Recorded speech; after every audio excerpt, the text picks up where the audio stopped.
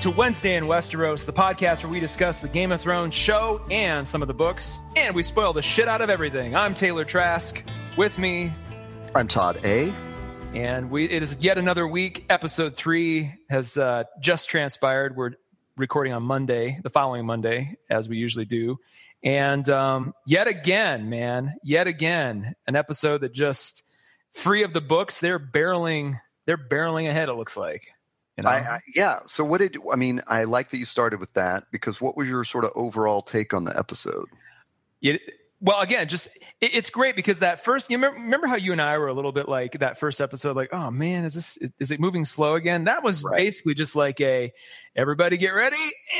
And they've just been, last week, this week, they've just been kind of cruising along. And once again, I love the fact it's almost like they're saying, it's weird. I have a couple notes, kind of themes, overarching themes. And it feels like they are basically saying that we don't have the rules of the books anymore to hold us down. Yeah, there's a story that we're following, but we don't have to sort of stick to that measured, stately pace of the books. It's like, let's just barrel ahead.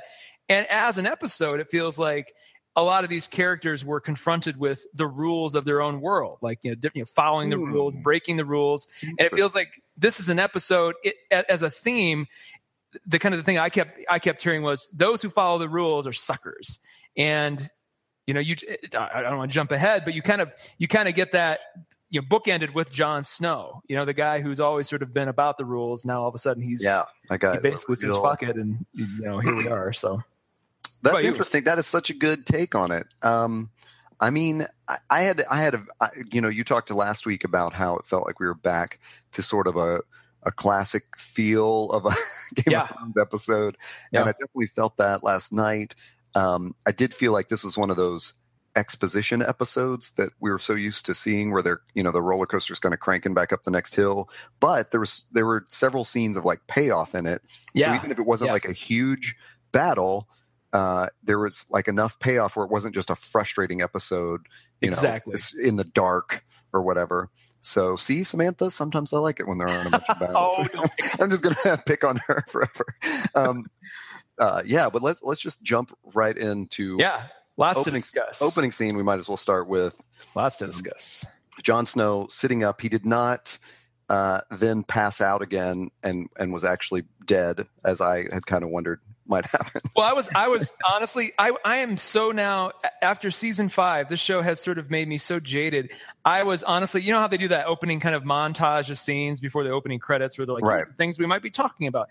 And as they were doing that, in my mind, I'm like, oh man, they're probably going to wait till the last effing scene to show anything Jon Snow related, because that's what they did all of last season. All of season 5 was, we're going to wait until the last possible second to show you anything you want to see. So I was just kind of like, I had that in my head, and when they jumped right back in immediately where they left off, I'm like, oh, okay, this is good. All right, we're kind of again back in the swing of like season 2, season 3, where it's they're building expectation but immediately paying it off. It's kind of nice. Yeah, I was happy with it. What did you notice about that scene? What was the first thing? I was a little bit. So it was going to fall one of two ways. Either Jon Snow was going to be completely freaked out like he was, or he was going to be, he was going to, have this sort of like, I've been to the afterworld, I know what to do, and be sort of, Gandalf mission driven. And I was kind of glad. Yes, that's what we all want, right? So I'm glad the show is kind of behaving by its own sort of, way of working and not just giving us instant gratification. It's a little bit spooky that he honestly, when Melisandre comes walking back in, she's like, what did you see? He's just like, nothing at all. There wasn't like any really cool. That was a really cool way to play that, the Lord because of Light, she was in 1 minute, that expression on her face, like right when she walks in the door and sees him sitting upright, was, you just saw like this realization of like that kind of faith returning to her or whatever.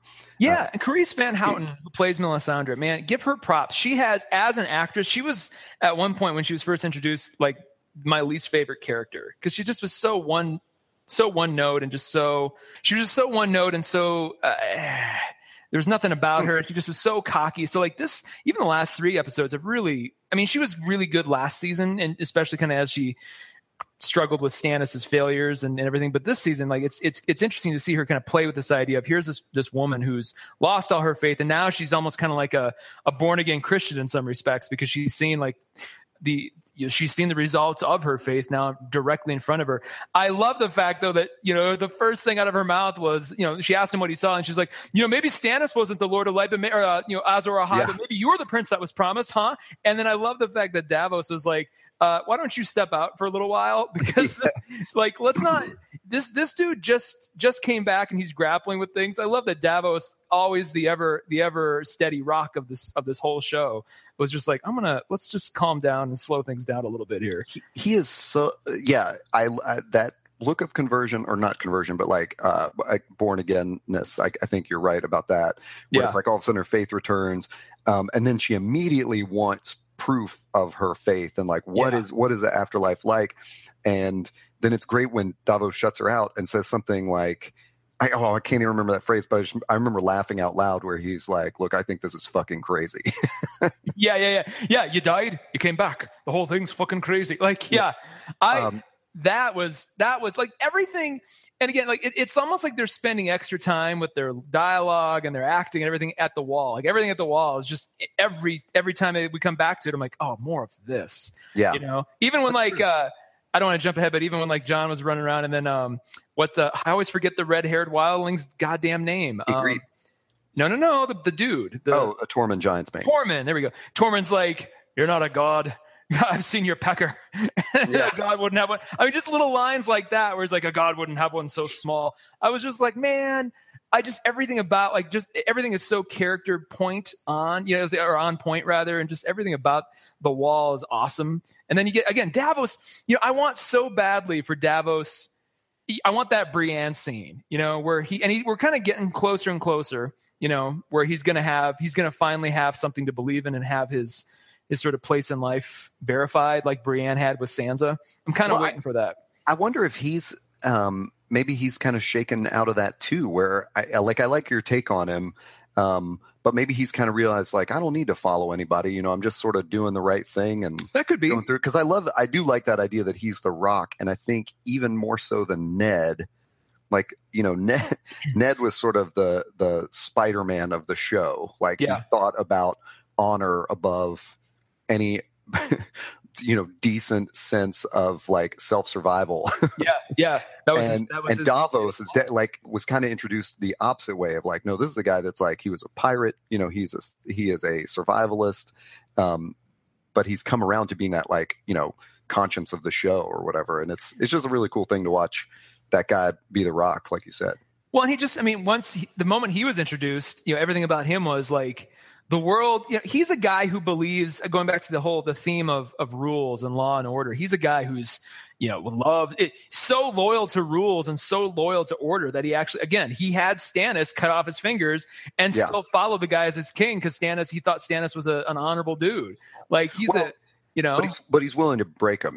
Like that's he still is going to survive above. Like, he does what's right, not necessarily what the rules say is right. Yeah. Alistair Thorne, on the other hand, is the guy that's like, he's the honorable, but he follows the rules. That's true. John, those are two great sides of the same coin. Alistair Thorne and Davos. Yeah, you think of like Alistair like leading a mutiny to kill John, and Davos setting Gendry free. Yeah, Melisandre.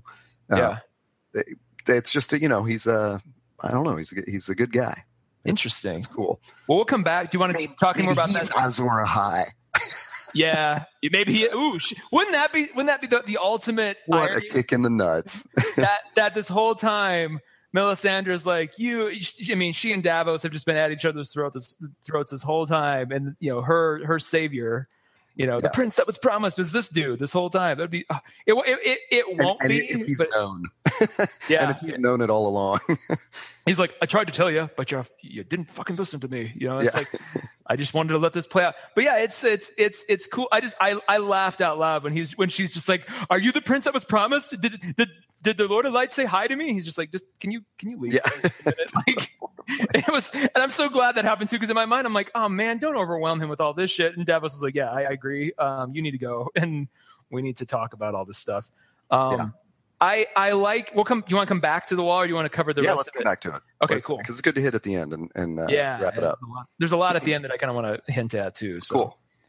Tower of Joy came next, if I'm not mistaken. That was really exciting. I mean, I was excited because it happened so quickly, and I was like, yeah, just like the John scene. It was like, thank you for not making me wait till the end, because this is the other interesting thing. I was okay with that kind of cliffhanger to it, which, and I love your theme of the rules, man. I didn't even think about that, but where again, the three-eyed raven has to tell Bran, hey, you can't stay too long in the past. It's that ink is dried. You can't change it and whatever. And, it was just cool. Like I was okay with that cliffhanger because it happened in the beginning of the episode, and it wasn't like that last scene, which they so typically do, where something happens and you're like, fuck, just resolve it. Like give me some suitable ending here, Well, and they knew, like all of us, I think everybody came into this episode with two things we want to see what happened to Jon, and everybody's like, oh, the Tower of Joy, we saw it in the preview. Yeah. And it would, again, in season 5, or more irritating episodes, they would have saved that till the very effing end, knowing everybody's waiting for this. So I was almost shocked, or I was like, when they cut to it, I was like, oh God, right now? It was like, I wasn't ready. I was munching on granola, not really, ready to pay attention. Exactly. So I had to put that down. I was like, oh shit. As an aside, by the way, I love that location. The cinematography was just gorgeous. Like I wonder where that is, because it's so pretty. Just the countryside and where it was shot. That's a real place. Like that whole building, that facade is a real old castle somewhere. Like where did they find that? Jesus, it's amazing. Did you like the way, because I haven't read the books, so I don't have this in my head of how that scene, I mean, I just kind of hints and things I've read and people have told me. Did it play out like you thought it should, or that it matched your anticipation from the book? It's one of those things that I've said before. It is, I don't have any idea where it even happens in the books. And it's written in such a way that I didn't even understand I was supposed to get something out of it. For example, I went back this week and read the Maggie the Frog prophecy for Cersei. And I was like, well, no wonder I missed this. I sort of remembered it, but it's not like there's one little scene where the entire thing happens. It's, so I don't even remember. I didn't look up the Tower of Joy. I should have done that, because I am curious now of like, how does that actually happen? How do they play that back? Because it's a weird, murky sort of flashback that fans have been piecing together for 20 years or whatever, It's interesting you missed it, because everywhere I look in comment sections, everybody's like loyally like rephrasing every word about the sword that the guarding soldiers had, and it's like, and then they're nitpicking the shit out of the fact the sword didn't gleam enough in the sun. It was supposed to gleam. I'm my God, what are you guys talking about? Like it was just like there's a lot of people just nitpicking the ever loving hell out of this, and I'm kind of like, it's those kinds of comments where I'm almost just like, fuck the readers. Like you guys in your book, like if you read the books and you enjoy the books, great. But when you get that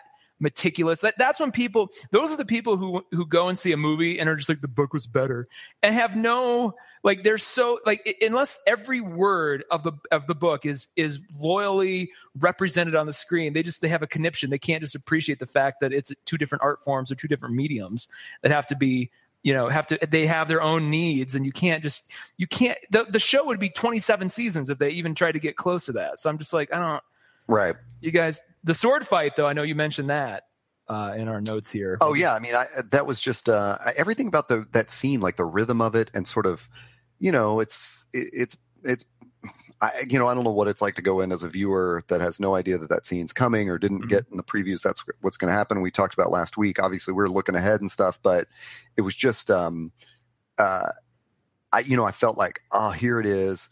And I hope this season is all about delivering on these things that have just been stretched out for so long. And they immediately, there was good dialogue. They established who the characters are. I liked the whole thing with, the Raven and Bran, like how he explains, like, oh, that's Arthur Dayne, the Sword of the Morning. And even just saying that, I was like, oh, cool. Give him that nickname so that everyone knows, if that ever comes up again.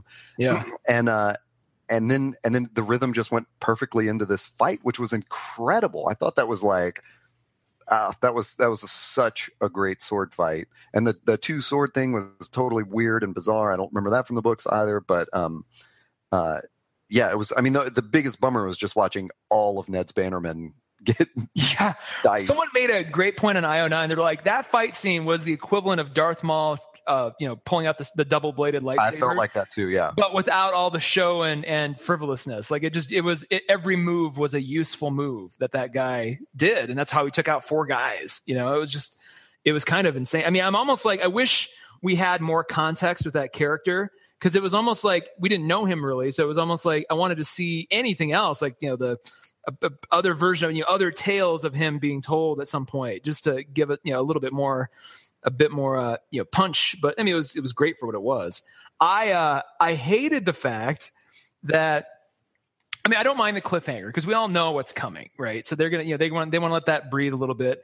But I hated the fact that the Raven's like, no, you can't see that yet, and he pulls him back, and he's like, then he tells Bran, and he's like, yeah, you're gonna be here for a little while longer, and then not, and he's like, well, what am I supposed to do? He's like, well, you're gonna know everything. I'm like, but not that thing that you could have just showed him just now. Like, that's so weird. I was like, what a weird thing to say after you're like, I'm not gonna show you this, but you need to know everything. I was just like, okay, well.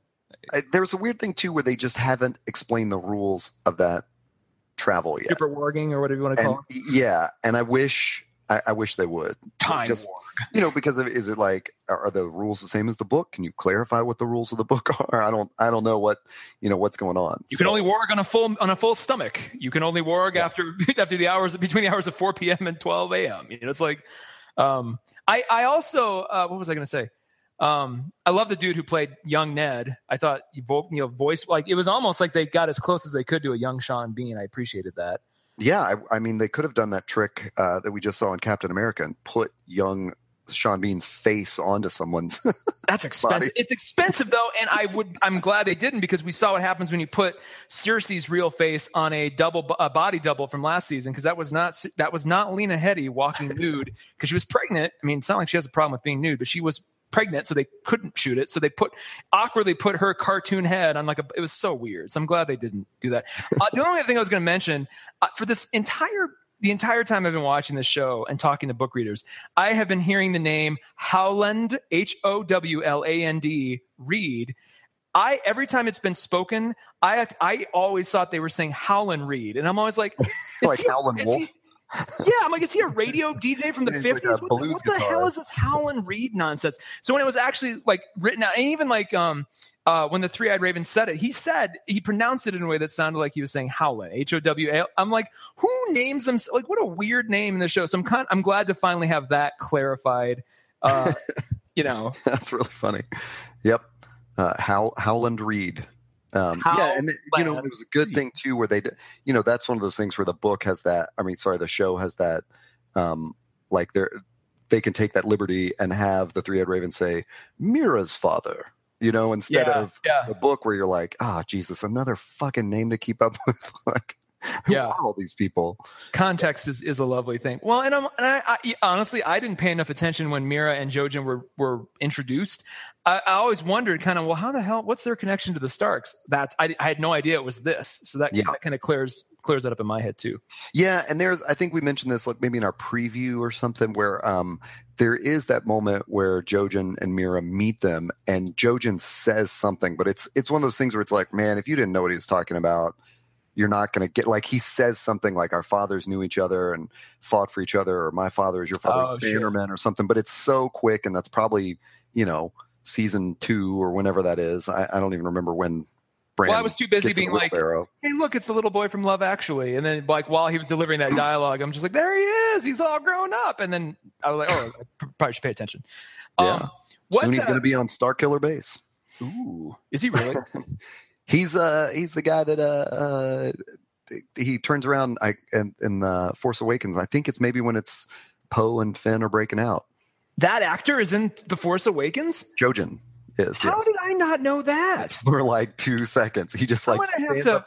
Maybe he didn't stand up. He just turns his chair around from the control center and is like, they're stealing a TIE fighter or something like that. Seriously? All of a sudden he's blown up. It's so. How did I not notice that? That's okay. One other thing I'm going to mention about this, and we can move on. I have also been seeing, and I didn't know this was a fan theory until last night. A lot of people saying, "Oh my God, what if Ned finds out that Mira and so the whole." obviously the whole suspicion is that baby Jon Snow is being born in the tower as we speak. But a lot of fans are suggesting now that Mira is his twin sister. And I'm like, why? Why is that? I have fallen down that rabbit hole. Okay, so explain it to me. Why is that interesting or compelling or makes story sense to you? It doesn't at all. Okay, like, no. I don't know. It's one of those where there's a couple of those like those crazy fan theories that borderline on the sort of tinfoil hat, range where it doesn't make any sense. And I know there's a couple of lines that I think I don't know. There's just people are spending too much out of that. And I think the other thing that makes me disbelieve it is I believe most of the evidence is based on the fact that they cast, you could sort of say those two actors look alike. They do. Not that like in the book that it's pointed out that way, but that it's in the show that way, which sounds like, well, My only problem is Mira hasn't done anything other than get Bran to that tree. It's not like they've been focusing on her as like, what will her story be? It's just like, she's there. She's a supporting character, and that's as far as we need to go. So for her to suddenly be the magical twin sister of Jon Snow, it's like that would suggest some other, you only do that when that character then becomes hugely important later on. And I don't see how that, maybe you can make the argument that the whole scene with her going, why am I here? And then the Forest Child's like, you have a part to play. Maybe that's, maybe that's something that. Yeah. I don't think it would be in my mind, it would be way too convoluted. So we'll see. It would be a surprise maybe they pull it off. I don't know. We'll have to wait and see. Yeah. Yeah. That's the other thing about this. It was cool that they showed the Tower of Joy scene and everything basically took place the way it takes place in the book, at least as far as like the conversation and the fight or whatever. Cause I can't really speak to the other stuff. I think, in the book, Ned does hear his sister like calling his name or something like that. Mm-hmm. And I think they even run in on her and see her like with blood, with blood around her. And so I think in the book, you're meant to think like, oh, is she just wounded or is that the blood of childbirth or whatever? So, well, we'll get there. Yeah. But it was good to see it. And I like Three-Eyed Raven's playing fucking Paul Harvey. Like now the rest of the story. And he brings back for some reason. Here's what I'm wondering. I think I have this feeling that Bran is going to go back on his own without the Three-Eyed Raven there, and he's going to witness it. And then the Three-Eyed Raven's going to be like, no, you're not supposed to see. Almost like, almost like a sort of an in-story avatar for George R.R. Martin. Like, no, not yet. I feel like they kind of tease that, like, Bran's like, I'm going to find this out. And maybe the reason he didn't let him do that is so Bran does have the power or the skill to go back by on his own. And, maybe that's kind of like one of his little tests he's setting up for him. Yeah, it's I do think he's gonna Bran is gonna break the rules, because there's only so many reminders of the rules we can get before we're like, well, obviously that's what he's gonna do. Yeah. It's totally Yoda going, your training is not finished. Yeah, you can't go back right now. Targaryen. Points to Mira. It's like, aha, I knew it. No. That would be so great if they just spoiled everything. They took every tinfoil hat. Like there's just one episode where Mira is confirmed as Jon's twin. The Meister conspiracy is real. You find out Tyrion's a Targaryen. Like what the hell? That'll burn the internet down. Basically. Gravedigger comes out of hiding. It'll just be awesome. Okay. Well, let's move on. Move on. Clegane Bowl. Yeah. Clegane Bowl. We'll cover Clegane Bowl another time because I have a lot of questions on that, but we'll wait until we get more confirmation that Clegane Bowl. You can Google that if you want to know what that is. That is happening. We'll come back, because I got a little introduction to Clegane Bowl this morning, and I was like, what the hell is the? Oh, okay. Oh man, so that's another one you've just fallen into. Yeah. Let's catch up with Daenerys, whom is. Do we have to? Because honestly, honestly, the thing that I took away from the scene last night was thank you for proving me correct for 4.5 seasons of hating this character to just do something so boring with her when I'm like, see, she's boring. It's like Groundhog Day. She wakes up, nothing has changed. She's in the same place everywhere she goes. One day she conquers a city. The next day she wakes up, the city's in chaos. She sucks. I'm so tired of Daenerys. but it's stupid because it's like, well, I know she's got to make it to the end. She's got to ride one of those dragons or whatever. Clark looked about as happy as you're describing it too. Like the whole scene, she just was eye rolling the whole time, just like, God, really? They're gonna rip my clothes off again? Real? Oh my God, again? Like, which is why. Oh, go ahead. And that woman, the head Khaleesi or whatever, who's talking to her the whole time. I mean, did she not look like the witch? Thank you. Okay. Yes. I was just staring at her like, am I wrong? I thought, no, you're not, because I thought it passed through my mind too. I'm like, well, must just be me. So I'm not the only one, because while she was in her voice even too kind of sounded like the witch. And for those who are wondering, it's the witch who poisoned Khal Drogo in season 1, and then Daenerys burned her. Maybe which is why I'm wondering if my original theory is going to prove true, where Daenerys just gets out of this quickly by just burning the whole tent down with all those women in it, and emerges going, ha ha, and then and maybe that woman's similarity to the witch is sort of indicative of that. I don't know, but I completely agree. I thought that up until the moment where she said, "I saw you eat that horse's heart." And it was like, oh, okay, so you were in a call somewhere. Okay. Wait, how did she see her? Did she have an iPad? Like, how did she see that happen? Like, what was? Well, were they simulcasting it around Essos? Like, hey, look, everybody, it's a new Khaleesi. She must have been in the call, and at the wedding or whatever that ceremony was. But why would she be there and not in the tent if her Khal had died? Like, if she's been. Well, I mean, maybe she didn't, wasn't with him till, I don't know. She said it. Maybe they all come out because were they in? They might have been in Vias Dothrak for the wedding. Mm-hmm. That may have been where they traveled for them to get married, and so maybe the whole town was invited. Okay. Maybe it's not totally like they're sequestered in the in the Khaleesi tent. Maybe they are able to go out for certain festivities. Again, the rules of the world. It's like, I know. Yeah. It's like, and you can just tell Daenerys is like, I don't want to be here again. Like, but I agree. Why would the writers there's of all the interesting things you could have her do, where you're so right. It's just they kind of reset her again to the point where I'm a little worried that I'm not going to care as much as for everything that Jon Snow has gone through and he has evolved from, she has not. So if all of a sudden, as bad as this is going to be for her dragons to come riding over, like I won't be as psyched about it because she hasn't evolved as a character enough. I want to see that be kind of the finale of her development, and I'm just like, I agree. I mean, she seemingly, when she states a lesson about slavery or being a ruler or something, it still blows up in her face. Yeah. So it's like, it just who cares? Speaking of that, I was just gonna say, what about Gilly and Sam? What was your take on that? Gilly and Sam, honest to God, that's when I pulled my granola back out. I'm like, I'm just going to fast forward through this. As soon as we hit that scene, he started throwing up. I'm like, nothing can be said here that's of any interest to me. I kind of caught glimpses of what the conversation was going on. It'll be, it's kind of amusing that he's taking her back to see mom and dad, even though we've been. I guess that was the only point of that scene, right? But like, who cares? I mean, wait, there's nothing about Sam and Gilly need to pull a Rickon and Osha, where they just go off, and when they're important again, we can see them again. Like, we don't need to follow. Think about how much screen time was wasted on them in this boat to just show. They're not, again, so far this season, we have gotten at least one scene per episode that was a total waste of time throwback to season 5, and this was that scene of this episode. You could argue it was Daenerys. I think this was, at least with Daenerys, you're like, okay, something's going to happen. With these two, it's like, they're not a primary character. We don't need to see anything more until Sam is a maester and triumphantly returns with a big giant staff, and he's like, he conquers the White Walkers with words or some such thing. Well, it is so weird that it's like I watch those scenes and I go, well, obviously they showed that scene to communicate some important fact to me. What was it? Yeah. And I have to sit there and like go, oh God, is the important fact that she's going to go live with his mom?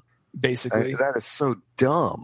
Yeah, basically, then she's like, my son, even though my son isn't your son, you're his father. I'm just like, how many times have they had a moment between those two characters that has communicated the same things? Like, I don't care. And it bugs me because is she pregnant with another little Sam and he doesn't know? that almost makes me angrier. Don't even suggest that shit. Cause like if that comes out to be true, I'm like, I doubly don't care. It bugs me because Sam is one of those characters who Hurley of Game of Thrones needs to go and not be seen for a while because you need to kind of forget he was there. And he's one of those guys who, speaking of character development, had for a little while a really good arc. He was the bumbling kind of heavy oaf who Jon befriends, who, he has to find his voice in this world and at the Wall of all places. And he does, and actually gain some confidence gained. And, they gave him that kick-ass scene where he kills a White Walker. He slays a White Walker with the dragon glass unsuspectedly, but it was such a badass moment for him. I'm like, okay, now he's going to go off to learn. You need to make Jon Snow feel like he's all the more alone. Don't keep showing Sam, because we as the audience need to sort of empathize with Jon and not see all his friends. If Jon doesn't see him, we don't see him.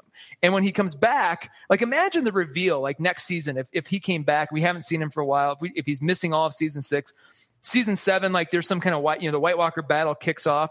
And there's a moment where, Jon's cornered by the White King or something, or somebody's cornered, and all of a sudden, like, a giant obsidian staff like clashes with the White. You're like, who is that? And it's Sam. He pulls off his hood, and it's Sam like doing his Gandalf. They're like, how awesome would that be? And again, I don't have to have all that gratification, but don't show us what he's up to. I don't care. It's not. And I think when it was announced in season 5, like you're not going to see Bran and Hodor, that. At least I wondered, like, well, I mean, what's going to happen to that storyline? Are we going to care when it picks back up or whatever? But it did come in such a cool way this season. Yeah, exactly. And they could definitely do that with Sam. Like, we don't need to see this. It would have been great to just catch up with him at the Citadel. Yeah. And he's already, getting something from, Merwin or whatever the guy's name is. And she's already living with Sam's parents. Yeah. That would be interesting. And it would have been cool too if we didn't see him in like in episode 8. Yeah, in episode 8 or something. Halfway through the episode, it cuts to like this sort of candlelit chamber, and there's just stacks and stacks and stacks of books, and a sweaty, just exhausted Sam. And you're like, oh my God, there he is! And he's like flipping through some pages, and he's deep into his training, and then he finds some crucial piece of information or something. Like that would have been cool. But I don't need to see him barfing on a boat having the same damn conversation he's had with Gilly like 25 times now. I don't care. We shouldn't pay it any more attention than it. I agree. Exactly. Moving on. I love the sound of back to so then we're back in Marine. Yes. Danny is in some tent somewhere. Well, did it start? I think it started with Varys, right? Yep. Varys and the hooker fanning himself. What a good spinoff that would be. Varys and the hooker. It's just like, it's like starring Cullen, or what is his name? Oh God, Conleth something. Conleth. Conleth. I want to say Colin Firth, but that's not his name. It's Colin something. Anyway, Lee or Heath or Colin. Yeah, Colin Heath. Whatever. That guy. Yeah. Conleth Van Marsh. There you go. Conleth Van Marsh. Yeah, I really enjoyed him being the spider again. Yeah. I did too. It was cool. There was, forgot about that. It's funny too, because they flip to the Tyrion scene where he's talking to Grey Worm and Missandei, and he's the old Tyrion. Yes, he was. Cool, but I also felt like, are y'all ad-libbing this? I was like, I just felt that thing of like, what? This is like literally filler waiting for Varys to walk back upstairs. And I don't know whether to just think that's funny and just roll with it, or like if it, it didn't really bother me. It was just funny in retrospect that like that's all that happened. Like he literally got no information out of them. It was a funny little character moment. Like it was kind of useless, but I did like the fact that we got to see we got to see a flash of the old Tyrion where he drinks and just tries to make sense of what's going on.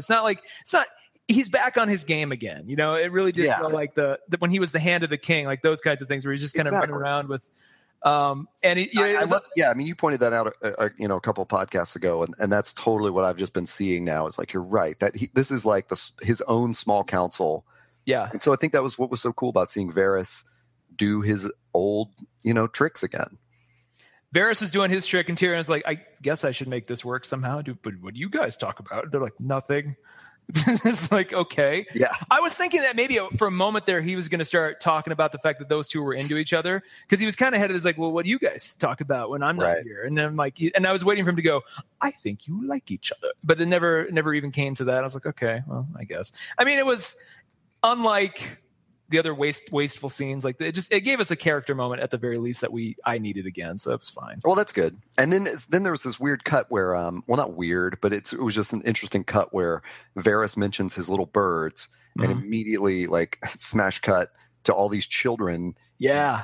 In, Dr. Frankenstein's laboratory in King's Landing. So the birds are these children that Qyburn has now discovered. I thought that was really, I mean, what was your take as the viewer of it? Like, I was, this whole time when they've said little birds, it never really occurred to me it would be exclusively children. I always thought maybe there was like a kid and a kid or two, but I thought it was more like, the hookers and the cleaning women and maybe like the stable hand or something, and not like, he actually means little birds, kind of literally, like, hey, these little kids are running around overhearing stuff. And I'm like, well, that's kind of neat. Did it make you uncomfortable? That's what I was about to say. It didn't, honestly. Okay. I've seen a couple other people say, ew, that was creepy. And I'm like, well, yeah, in the sense that, I mean, would it be any creepier if Varys or Littlefinger did it? And I wasn't even thinking the creepiness with Qyburn. I was thinking it was creepy to think of Varys having these little birds, because I don't know. There's just always been like a weird side to Varys where you don't trust him exactly. I think Littlefinger's probably hinted, one time that he was, oh my God, I'm just figuring this out, that Littlefinger had seen Varys with these children, and this is like 5-6 seasons ago, probably in the first season, accuses Varys of being into little children. Oh, interesting. But Littlefinger was obviously just seeing Varys talking to his spies. Yeah. All along. Varys is a eunuch too, so there's that, Of course, yeah.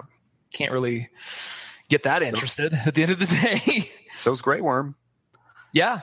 But that, oh my God, I just feel so stupid for just figuring that out. But that's okay. Probably I not don't the only remember that one. at all, actually. I mean, well, like the seed was planted in my head, in the first season. I bet, like, oh, Varys has got some sort of, weird perversion to him.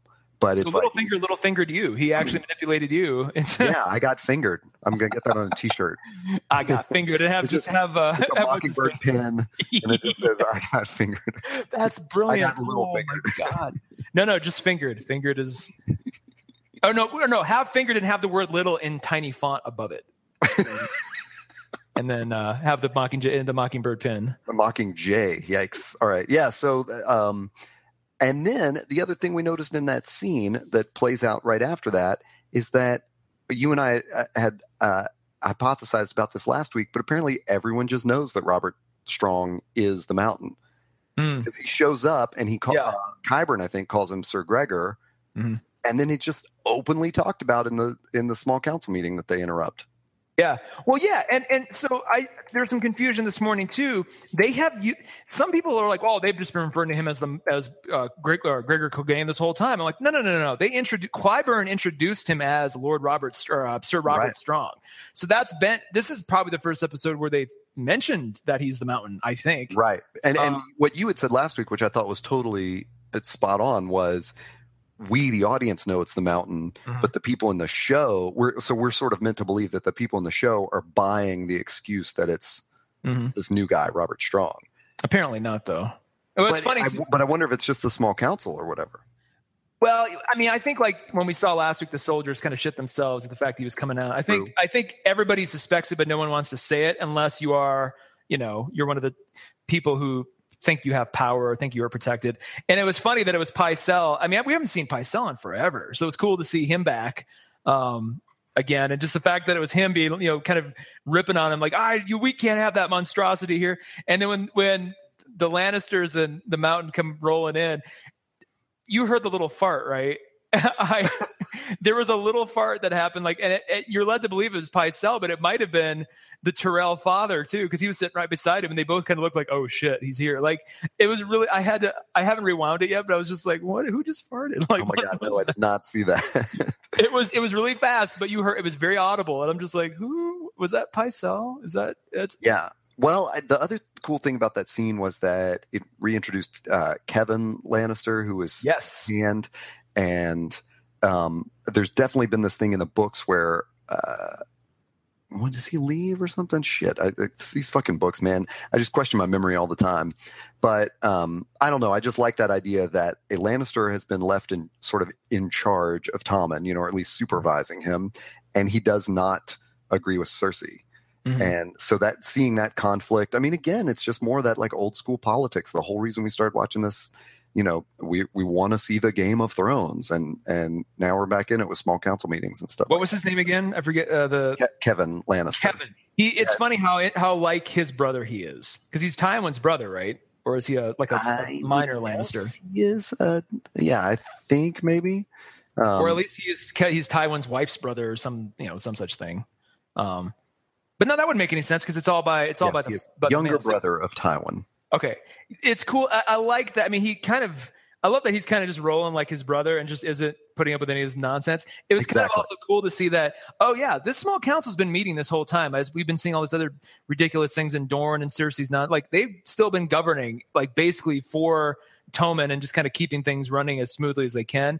I loved freaking seeing Olenna Tyrell again. Anytime Diana Rigg is on camera, just like stop what you're doing and just enjoy, because she, even if it's like for 30 seconds, like it was last night, it was great. And it was such a good echo of the scene where Tyrion arrives as Hand of the King and drags the chair over to the table. I mean, they even pulled up chairs, and Jaime and Cersei sit down, and it was like, oh man, this is like how the tables have turned, Well, like brother and sister, apparently. Like, it's funny that they've kind of they've been reduced to that, as exactly as siblings. Yeah. And even though they bring their muscle in with them, it's just like nobody's, other than the little fart, there was really no, everybody's just kind of like, this isn't impressive to us at all. Yeah, I love that scene. Everything about it was cool. That was cool. There's I know on I think it's in Storm of Spoilers, that podcast, where they've questioned, because it's so off book now, is the dialogue going to sort of ring the same way, because the show writers don't, they don't have anything to fall back on. Like, at least before, they could just crib a line from the books, and if it stunk, they could blame it on Martin. But now, now they can't. So there have been a couple places where I've noticed, like, like a joke might seem a little too contemporary or something, and that was kind of one of those scenes. But I still liked the whole elements of it. Where Jaime just takes his place and it's like, hey, we're here, deal with it. I feel like if they're gonna distray from the books at this point, they have every right to, and especially if they're gonna do that kind of thing, those are the changes I don't mind at all. It keeps the energy fresh. It keeps me engaged. Moving. Yeah. All right, cool. Well, let's jump now from King's Landing to, and I don't know if this is exactly the order, but Ramsay and and Stark and the Umbers, So I didn't put this in the notes, but I really like this scene too, because it's been a while since we've seen the leaders of the other northern houses kind of hang out. So we've kind of got a good glimpse of the Karstarks, but seeing that is it the Umber Lord or whoever he was there, just seeing how just frank and matter of fact he was to somebody like Ramsay, who he knows full well is a complete just fucking train wreck and terrible person, who could kill him in a second. It was just great to see him be like, I'm not going to bow to you. I know you killed your father. He was an idiot too. And it's like nothing about him was like, and just knowing the card he was holding was so strong that he could stay and do whatever he wanted was kind of fun to see. And the fact that he's like, we're the furthest most northern tribe, house or whatever. It's like, those wildlings come over. It's us that's got to fight them. I love fighting them, but I can't do this anymore by myself. And we're going to have to up our game a little bit. So that was cool. I like that. Yeah. And if I recall correctly from, not from my own memory, but from other podcasts where they nerd out over this stuff, is that the Umber was the guy that, if you remember, like Rob's wolf bit this dude's finger off. Oh, because okay. he dared to speak up to Rob in a meeting. And then the guy ended up just sort of looking down at me like, well, you got that wolf. I'll go with you anywhere. I vaguely remember that. That's and that was an Umber. Okay. And then the Karstark was the one who went and killed the little Lannister boys that the Starks had captured. And so at that table is like Ramsay and some Karstark douchebag. And then this Umber guy walks in, and it was just so great how arrogant he was, and how I'm not going to kneel either, that sort of thing. Of like, we're not doing all that crap. Yeah. Oh man. So Osha and Rickon, whom, I'm sorry, I'm sort of sorry. I saw that coming from those previews. I think everybody did. I'd be surprised if anybody thought it would be Sansa again. I think the only thought I had that was funny was, I briefly thought, oh my God, I wonder if Theon is going to end up rescuing them and sort of make up for, to both of them, because he was so abusive to Osha when he took over Winterfell and, he, chased after Rickon and burned some kid in his place. I thought like, oh, what a like turnabout that would be. And then of course in the previews for next week, we see Theon on a boat headed to Pike. And I was like, well, so much for that idea. I don't think he's got it in him. I don't think he's got any of that fire in him. I think he's just looking to be, to basically have his penance. Can we give a shout out, by the way, like the actor award to Art Parkinson, who was the original Rickon, who they didn't recast, and 3 years later is back. Like, wow. When they took the bag off, I'm like, oh my, because I was kind of in my head going, it's probably going to be Rick. When they showed Osha, I was like, okay, who's Rickon? Who's going to play Rickon? I'm like, oh my God, it's the same actor. And I had to, look it up to verify, but I was so shocked. They have recast Tommen, they recast Marcella, they've recast. Yeah. They recast the Mountain, a couple of times. And I was just thinking, well, it's been too long. But there he was, little Art Parkinson. He made it all the way back. So good on him. That's funny because I did think when they pulled it off, when they, I'm thinking in my head, like, well, obviously it's Rickon. And I guess especially after they revealed Osha. But I did think, like, am I even going to recognize this guy? Yeah. But maybe they did that Tony Stark face swap. I don't know, man. And then when you talk about trump cards, when he's like, oh, how do I know this is Rickon Stark? That move with the direwolf's head was so gross and appropriate for the like one-upsmanship of that scene. Like just to put Shaggy Dog's head on the table that way. I mean, it was disgusting, but that Umber guy, he knew what he was holding. Well, and it was like such a Ramsay thing too. It's like, this is what Ramsay will respect. Here you go. Like, so it was like make that Umber guy the Warden of the North. Like he's just as big a dick, but he's so pragmatic about everything. I kind of dig his chutzpah a little bit. I mean, it's sad. Those poor direwolves, man. It's going to be there's going to be, who's Arya's? She's still out there somewhere. I believe Arya's is named Nymeria. Nymeria is still out there. John's is still out there. Is that it? Are those the only two? Rob's is dead. Sansa's dead. That's basically it. That's everybody. Yeah. So Nymeria and Wolf. Is it what's his name? What's Ghost? Ghost. God, can't think of what's going on. Yeah. Yeah, so those are the only two left. And Nymeria, complete tangent, but is there some kind of book lore that says Nymeria is out there, like basically breeding new direwolves or doing some kind of not breeding, but I believe Arya wargs into her from time to time to kind of check in to Westeros in the books. Yeah, I think they're abandoning that for the show. Yeah, I think that's done. Yeah. Well, let's talk. Let's move this around because since we're on the Arya note, sure, yes. Again, just kind of running her training montage. It was kind of like their Rocky moment where I was almost waiting for them to be like, "You're the best around," or having Eye of the Tiger start playing while she's in her. In fact, I can't. I'm sure it's been done. If it hasn't yet, by this weekend, I'm gonna take that clip and put Eye of the Tiger underneath it while she's doing her little training montage because it fits so well. And I like the fact, she finally is like using, she's like, okay, I need to listen to my environment. I can't see, so I should probably, try to use that to adapt. And it was just kind of cool to see her finally be like, oh, I'm being trained, so I should probably get better and learn. And so yeah, and and it may be like a cliche in that, like, okay, there's a little bit of hardship in the scene, and then the training montage, and then all of a sudden she's there to block the next shot and take a swing. But to me, it was like, no, that's what we want to see. I mean, I get that it's a cliche, but it's like we've suffered through so many years of her, especially even just the beginning of that scene. She gets her ass kicked. And I keep thinking of some commenter I saw a couple of weeks ago, the first time the Wave kicked her ass, where, somebody put like a GIF up and was like, this is the moment that like her skull is fractured, and I kept thinking of like, yeah, of course, because like, I mean, she's pummeling Arya in the face repeatedly. Like, it was just, there's so much of that that we could take, and thank God they just turned it around. And Hannah thought it fit with last week, where she had a little bit of a trial, and then Jaqen shows up and is like, a girl may sleep tonight, whatever, blah blah blah. You're not a beggar anymore. Yeah. So I was good that we saw a little bit of struggle, but then a lesson learned. I was watching on an iPad, so I didn't get to the full screen view. Oh my gosh. Did Jaqen have a face of concern at any point during that? Because I could have swore when he was when she was like mixing and I didn't even know what she was doing with the powder and the vials and stuff. I'm like, is she like accidentally poisoning herself? What's going on here? And it's like he kind of walked in behind her a couple times. Again, cliche, but it was kind of fun, But did he look like he is like? It seemed like from the screen I was on, like it looked like he was almost like worried about her. Did I misread that entirely? There was definitely like maybe a touch of humanity where.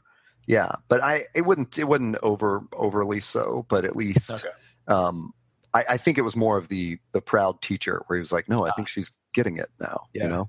I was like, we should mix that scene with Eye of the Tiger underneath it, with that scene from Kill Bill 2 where she's being trained by it reminded me a lot of that too, where the bride is off being trained by that the white haired forget the character name, but the white haired Zen master, and he's like, so he's basically like he's whacking it, every time she messes up he like whacks her with his little cane.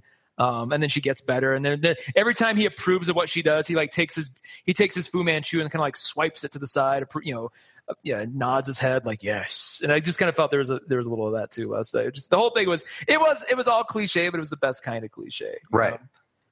I love that. One thing I was going to ask you he asks her, is it him or her, or the Waif that asks her about her list? And Waif.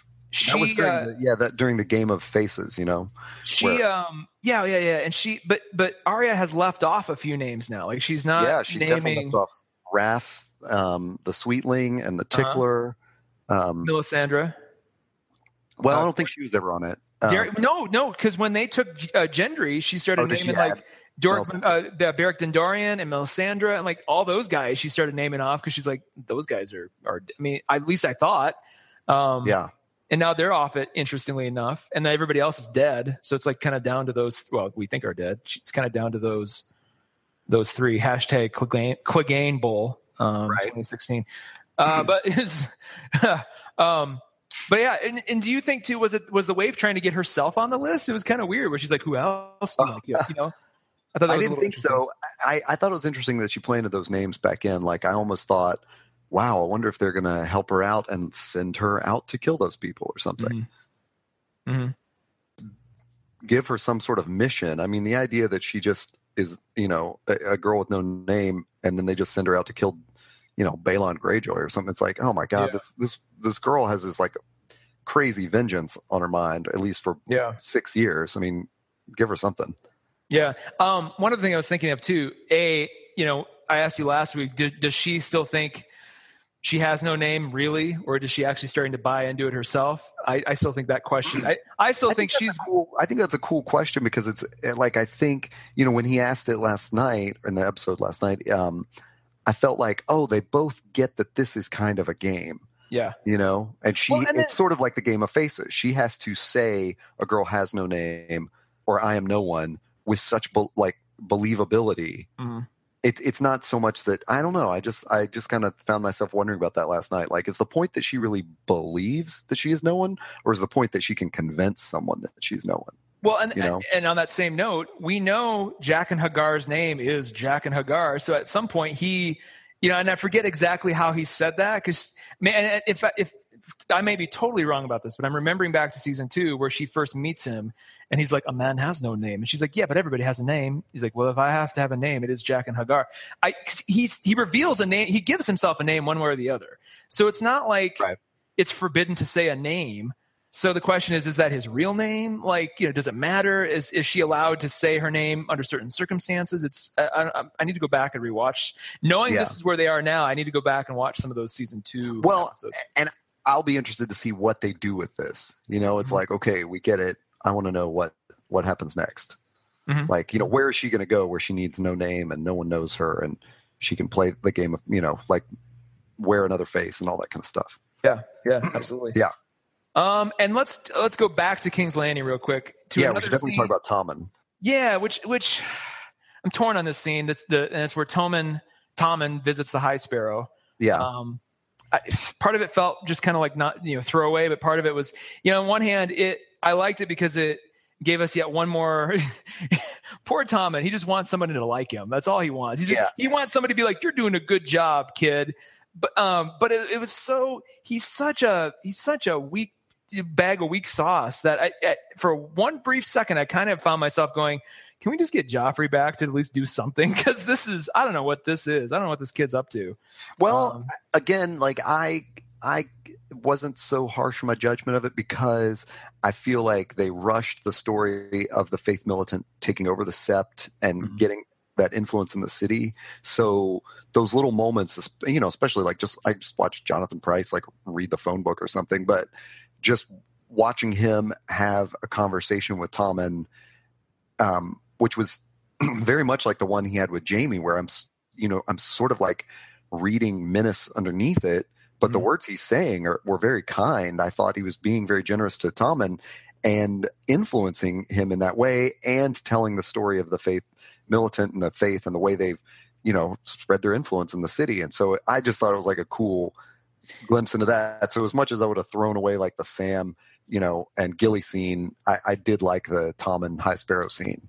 Remind me a lot though of that scene where after Joffrey dies, Tywin kind of takes him aside, out of Cersei's reach and just starts kind of preaching to him too. Like, this is what you're expected to do. It's just like this kid needs. And Tommen hasn't had that. Yeah. Even though you would think that Kevin would be doing that, but I guess he's not. You'd think, but it looks like, like the High Sparrow is such a freaking manipulative little sneak. Like you could, I feel like the High Sparrow knows exactly what he's doing. He's like, oh, this king needs a guide. I'll sort of sneakily, be his guide. I'll appeal to his sense of fairness, and I'll kind of put him under my wing.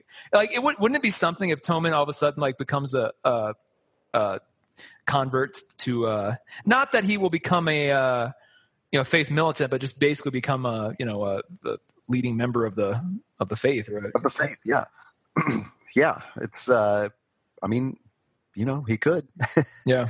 That would certainly put the Lannister, like Cersei and Jaime, out of power immediately. Like if he really wanted to play the Game of Thrones, that's what he would do.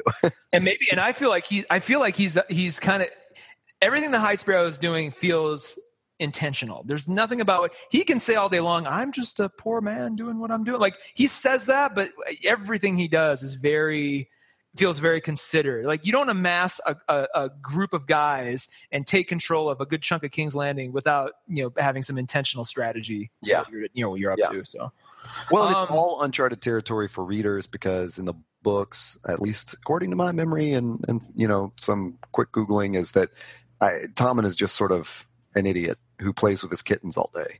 Yeah. So it's like he doesn't really have a role in the books in that way. Like there is no Game of Thronesing for him. Yeah. Gaming of Thrones. So yeah, he seems to be the least interested, which means he should probably die sooner or later. And the witch did tell Cersei all her kids are going to die. So it's what's his fate? I wonder. It's certainly not going to be fighting at the wall. It's going to be maybe Alaria Sand is going. By the way, speaking of that, I'm so glad. If we never saw Dorne in this episode, if we never saw Dorne until the end of next year, I wouldn't care. It felt almost refreshing to be like, oh, we don't have to deal with that again. Thank God.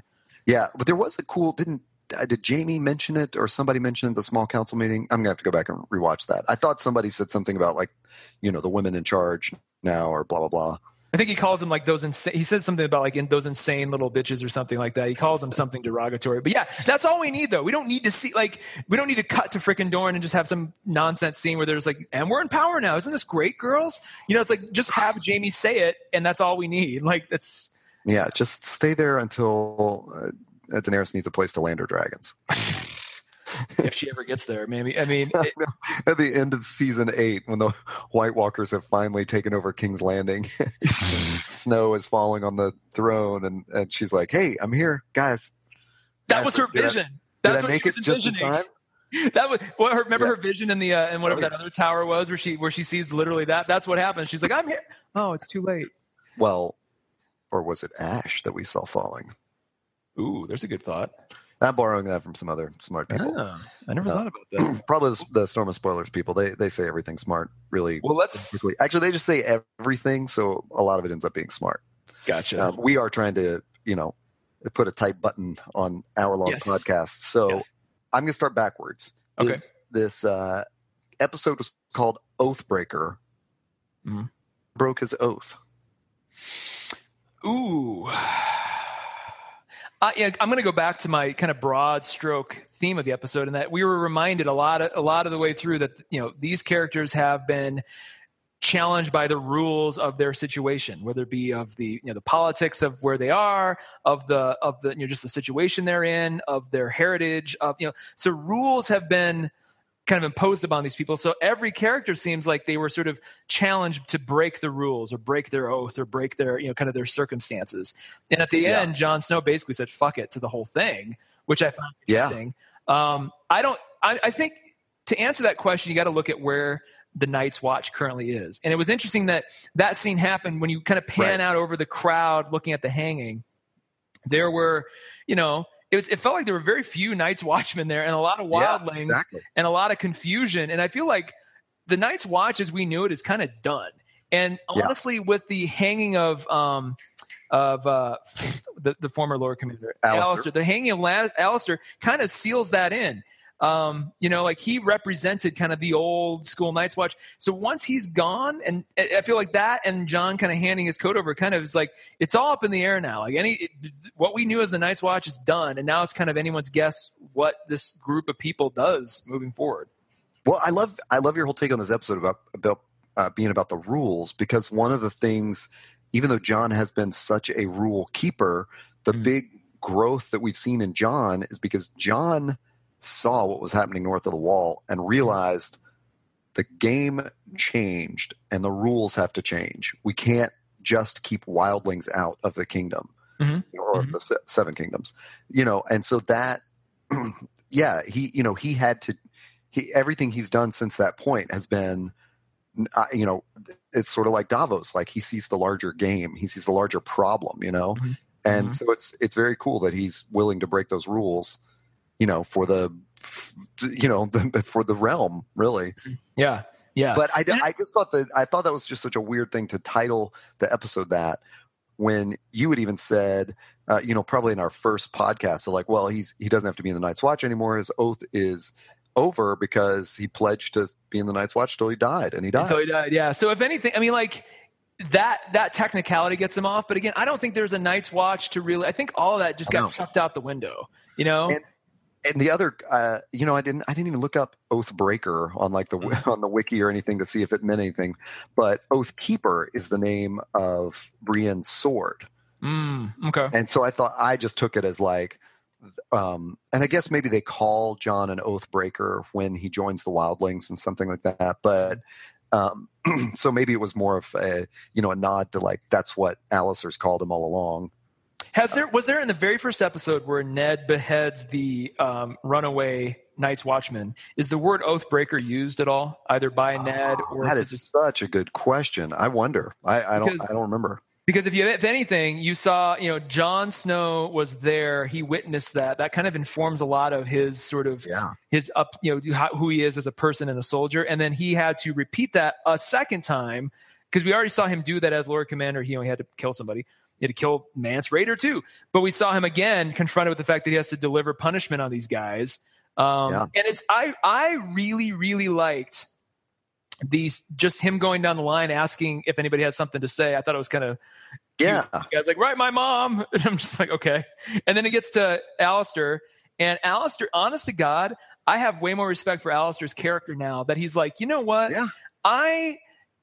We had a set of rules, and you broke them, and I was following them. And if you're going to kill me for it, so be it. But I'm going to die knowing that I've done everything I can do. And I'm just kind of like, damn, man.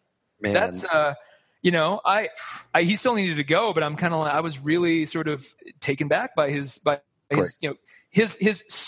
insistent. He's almost like a hardline conservative. He's almost just like one of those guys who's like, I'm not going to betray my principles. He's that guy, and it's Ned, except that at the bitter end, Ned cut a deal. Yeah, that's a great point. Wow. Yeah, and still died for it, which was like, what a waste. But Alistair just went out with his principles intact. I did like that. But then we.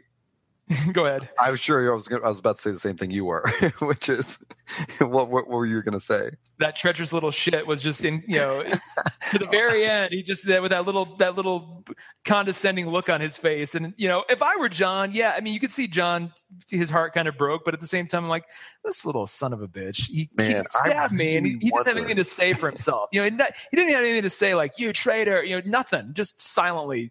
Just petulant to the end. I was just like, what creeped me out, if there's anything in this episode that creeped me out, it was after he hung them and it kind of flashed back on their faces. And I'm just like, wouldn't it be something if, they don't burn him quick enough and then Ollie comes back, all of them come back as White Walkers, and because they kind of have that creepy sort of dead White Walker look on their faces already. I'm just like, I don't know. One final. Well, there's been this funny story developing on the Cast of Kings podcast, where one of the hosts opened a subreddit called Fuck Ollie, and the other opened a subreddit called Ollie Rules. And at some point, like I think before the season started, they announced, it was just really funny, where he was like, yeah, so we've got over 200 people on the Ollie Rules subreddit. And then Joanna's like, yeah, we have 12,000 people on the Fuck Ollie Reddit. I feel bad. It was so out of proportion. I feel bad for Ollie and his parents, but that kid has done everything in his power to make me hate the hell out of him. So, I really wish he would have met kind of a grislier end, but whatever it is. I think maybe last episode I sort of apologized for him and was like, well, I mean, he did have to watch his parents, get killed by the wildlings. And Ygritte was in that group that raided his town. And then I remembered this week, yeah, but Ygritte kept him safe, didn't she? Yeah. And then he ends up just shooting her. And nodding triumphantly like, I know what's what, John. I just killed your girlfriend. That's what did him welcome. In. Like douchey nod after he killed Ygritte. That's just, and the actor they cast for that kid too just does such a great job of just, he's almost as loathsome as Joffrey, and he doesn't even have to talk. He can just stand there with a little smug look on his face. I'm glad he's gone. One other thing I'm going to mention about this scene that's a little conspiratorial. John hands his coat off to Ed. What's his name? Dolorous Ed, which I thought was a great. If someone's going to be next, might as well be him. But then he walks off wearing his civvies basically, and I'm like, "Are you not cold at all?" And he didn't look like he was. And maybe he was just walking to go get another coat or something. But it was weird to go. Is he leaving the castle? Like I was wondering, and I was interested in his trajectory as he exited the scene. I'm like, where is he headed to? Because if he's just leaving the castle without a coat on, does that mean he's not cold anymore? Interesting. And maybe that I wasn't meant to take anything from it, but it was curious all the same. That's funny that didn't even really register with me, because there are so many other times where that does register with me, and I'm like, man, isn't that guy cold? Like when Sansa and Theon got in that river. Whatever. I'm like, oh my. Well, I was just like, well, now you're dead. That's a great point. And now you die of hypothermia, and that's the story of you. Yeah, I mean, it's probably nothing. But I was just like, I noticed that as he was leaving, I'm like, where is he heading? And is he going to get a coat? I am granted, he woke up naked in the freezing room or whatever. So maybe he's just like, it's all relative, mate. I don't 3 hours ago I was wearing nothing, so this is warm actually. I'm actually comfortable. Yeah, it's all thermal. Well, we got to hit those previews really quickly, because we saw in the next week on Game of Thrones, one is some giant door opening to a keep, obviously, and Brienne and Sansa are behind it, and Podrick. Mm-hmm. So I wonder what keep that is. Yeah, there was a lot in those previews that was very vague. Like it didn't sort of. It was like a super cut of like crazy, tantalizing nuggets. Yeah, and it was so juxtaposed so bizarrely that I can't even speculate other than to think, Well, that's if they're going to open, oh, sorry. I was going to say, well, if they're going to, I'm guessing that what they're peeking into is not what that shot ultimately was. So I don't. Good. Maybe that was the shot of. Maybe they're just getting on a bridge or something. Yeah, something. I mean, I really want it's high time Littlefinger returns at some point. So the fact we didn't have a Sansa Brienne storyline this week, hopefully they, obviously they are next week. Hopefully one of the things they do is find Littlefinger, and we get. Yeah, there's a preview of him talking to Robin. So he's presumably in the Vale. And then I believe there's one of the Knights of the Vale is the person they cut to, but it's like this weird cut where I'm like, wait, is he standing next to Littlefinger, or is this in another scene? I don't know. It looks like they kept the Robin actor too. Like that kid looking spookier growing up a little bit. I'm like, oh God, he's back. Like, yeah, and then of course Theon meeting up with Yara. Yeah. And looking very repentant, and she's very scolding in that scene or whatever. Like she came back for him, and he turned her away. I wonder what's going to happen with that relationship, if he's just going to support her in her queen's moot, or if he's going to be convinced by other people to play the Game of Thrones himself and put his name into the king's moot, since he is the rightful heir. I don't think he doesn't have the wherewithal. I don't think so either. I agree with you. I think the spirit's been sucked out of him. I do think there's another quick scene in the previews of the High Sparrow and Marjorie, and it is high time that we see what's her name that you mentioned, Olenna, yeah. Like start.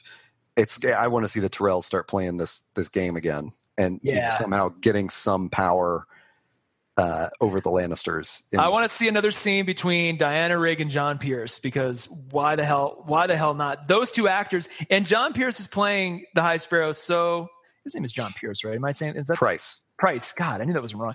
Jonathan Price. He's playing the High Sparrow so nonchalantly, and Diana Rigg has such a joyful sort of, kind of equally sort of nonchalant way she does Olenna Tyrell, that it'd be so fun to have those two in a scene, because I think they've been in one together already, haven't they? At least I remember there being something. Trial, I believe she may say something. Yeah. But I want to see them like pulled aside again, and her trying to manipulate him, and him playing his whole like everything is just as it is game. His sort of hippie game, which is like weird Buddhist. Like, hey, maybe I imprisoned your daughter, maybe I didn't. Maybe the gods are the only ones who know. He's like, no, you did. He's like, well, it's not for me to say. It's like, it is. Like, it's not for me. I don't know what happened. And then there's one final thing of Jorah and Daario overlooking something, and then there's like this clip of Daenerys walking towards a fire. So hopefully they just release her next episode. She burns the tent down. Yeah, I'm still convinced she's going to play. Her card is going to be, all right, if we're going to play Groundhog Day again, I'm going to burn this down. I'm going to come out. You're all going to see it, and then hopefully once and for all we can be done with any dog. I do wonder taking me. I do wonder if part of this is, I guess there's some expectation that, well, maybe she gets a Dothraki horde out of this. But I'm also wondering if maybe the point is that she frees those Khaleesi, because she's always been the sort of, liberator where she's gone, sort of, even though it backfires afterwards. And it does seem like the Khaleesi are kind of imprisoned. So I wonder if that's the point of all this. And they all become her handmaidens. And she comes back, and Miss Sandy's like, hi, oh, who are these? Who's this? Yeah, you're going to have a lot more company, Miss Sandy. She starts... Don't worry. You should see what happened to all my other handmaidens. Yeah, They're seriously. all butchered by that dude in Karth or whatever. Oh, guts. That being said, I think that wraps it up. Any other final thoughts? No, that's good. I think we touched on everything. Cool. Well, once again, you can find us at toddandtaylor.com. We're going to have all these episodes and more. We'll be there now or in the future. And then I am at Taylor Trask on Twitter. And you, sir? I am at Hey Todd A on Twitter. And that's probably the best place to hit us up if you want to discuss stuff.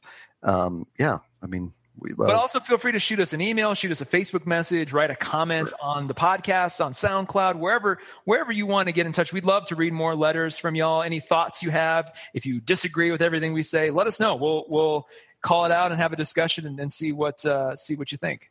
Yeah, and then we'll bring it up for many episodes later, like just to continue digging that in or whatever. And, look for us on Google Play, Todd and Taylor Show. Look for us on iTunes, Todd and Taylor Show. And we're on SoundCloud, Todd and Taylor Show. And wherever fine podcasts are sold or downloaded. But it's been great. We're totally free. Yeah, that's right. Well, yeah, that's right. It's been just waiting for those Bundaberg sponsorships to kick in. Bundaberg, that's right. Well, it's been a great week. I guess we'll do it again next Wednesday. Awesome. In Westeros. Oh, that's a good tag. Yeah.